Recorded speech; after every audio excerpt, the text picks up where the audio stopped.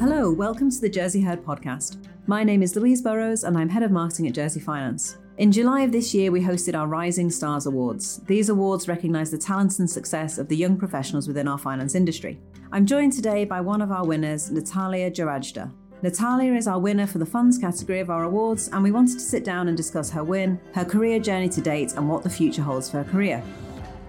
Natalia, thank you so much for joining us today. Would you like to tell us a little bit about yourself, your current role, and how you got into the finance industry? Thank you again for having me. So I work as a senior funds administrator at Langham Hall. I started in January 2020 as a trainee after I decided to withdraw my application from university. I kind of came back and realized that uni wasn't necessarily for me and I wasn't sure what to do next. So I decided to join Langham Hall, and I've obviously progressed from trainee all the way up to senior in 3.5 years. So that's really interesting because I think it's a career path that lots of people take going through university and coming into the finance industry. But definitely plenty of people join the industry straight from school or after a short break or things like that. I actually joined straight from school as well. And similarly to you, I did a training program, and there's so many great training programs out there from local firms. So have you done exams and training or on-the-job training? How's that worked for you? Yeah, so I've been doing the qualifications whilst I've been at work, so just CGI levels. I've also been furthering my career in mental health.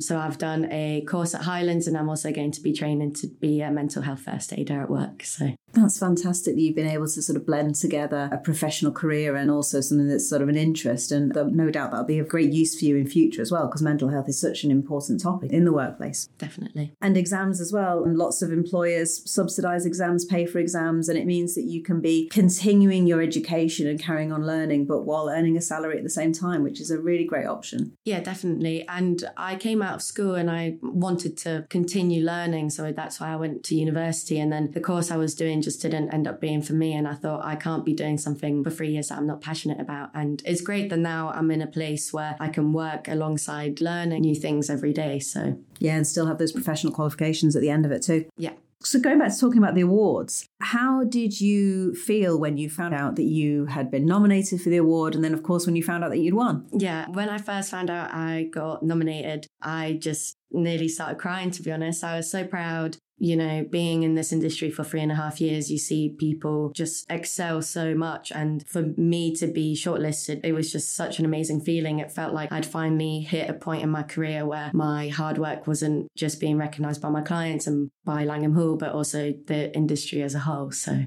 no, that's superb, really good. And it's hard even just to get shortlisted. And especially in the funds category that you were in, I think it's one of the largest number of entries we receive for any categories in the funds category. And I do believe Langham Hall might have a bit of a winning streak now. I think you're 3 for 3, are you? That you've won the funds category? 4 for 4, even better. I'm officially the 4th one. So there was no pressure on you at all then to win that. Well, we had 2 people from Langham Hall nominated in the same funds category. So it was myself and my colleague Ryan. So it was a bit of an internal battle between us. When the nominations and the shortlistings went live, we kind of said, you know, we'll see how it goes. But yeah, it was amazing that he got shortlisted as well, because, you know, as you said, there's so many nominations and it's quite hard to be picked out as the special ones in that category. So it was definitely an amazing feeling for both myself and Ryan. And congratulations again on the win. It's really superb. As well as discussing the awards and your thoughts, we wanted to ask you about working in the finance industry in general. So our hope with these awards is to reach a younger generation of workers and help them see the finance industry maybe in a slightly different light. So what do you like most about working in the finance industry? I think I like the fact that you can progress so much. I mean, even from my experience starting as a trainee administrator and then being promoted within 3.5 years from trainee to admin and now senior, it's just a testament to if you work hard within the industry, you're able to excel so much. And I think it's really important to realise that sometimes what you think you want at the time, for me it was going to university, might just not be the right path for you. So you'd recommend a career in the finance industry then to someone that's currently in education? I think so, yeah. I mean, personally, when I was finishing education, I never really envisioned myself in the finance industry. I always thought it was something that wasn't right for me. And then it wasn't until I actually tried it out and I gave myself a year period. I thought after a year, I'll see how I get on. And if not, I'll go back to university. And then I just ended up loving my job. I'm so grateful to work with such amazing people that I'm able to learn from every single day. So no day is the same. It's completely different every day. And that's probably what I like the most. I think that's a really good piece of advice, to try the finance industry out if it's not something you previously considered. Talking about advice then, what's the best piece of advice that you've received in your career? I think the best piece of advice I received is if you work hard, it'll pay off. I remember when I first had my interview, the client directors asked me, they said, are you willing to work hard? And obviously I said yes. And they said, we work hard, but we play even harder. And that's definitely been something that's stuck with me during my career. I mean, I work really hard and I get a lot in return. I mean, even being nominated for the Rising Stars Funds category, that was just such a milestone in my career, and hopefully it'll only keep going up from there. Yeah, no, and I hope it'll do well for the future of your career as well. It's a nice accolade to have, isn't it? Variety then, there's lots of different roles in the finance industry. You mentioned that you were on the fund side of things. If you weren't in your current role, what other role within the finance industry would you most like to have?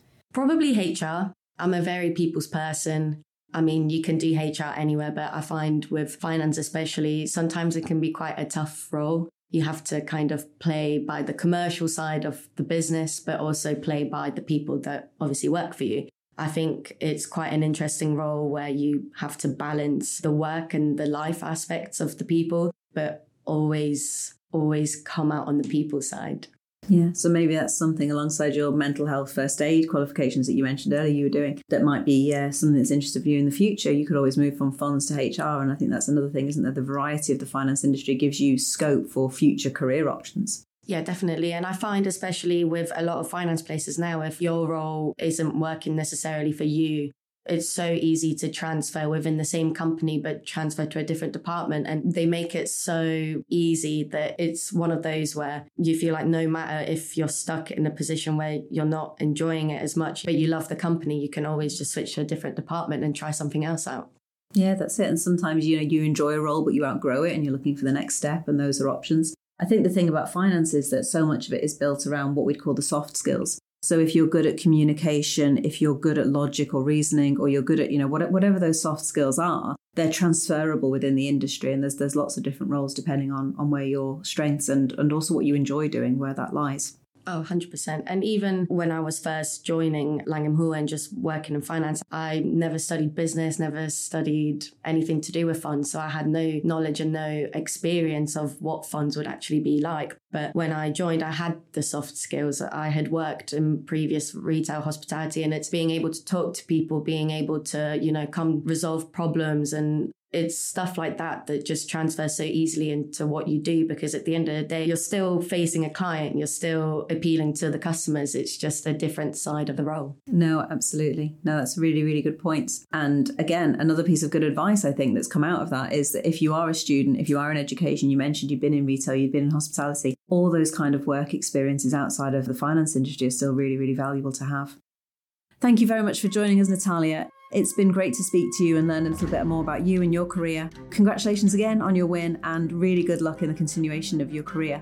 We hope you enjoyed this episode of the Jersey Head podcast. We have a wide range of podcasts, as well as our news, careers and skills podcast mini-series for you to listen to. Don't forget to follow us on social media, and thank you for listening.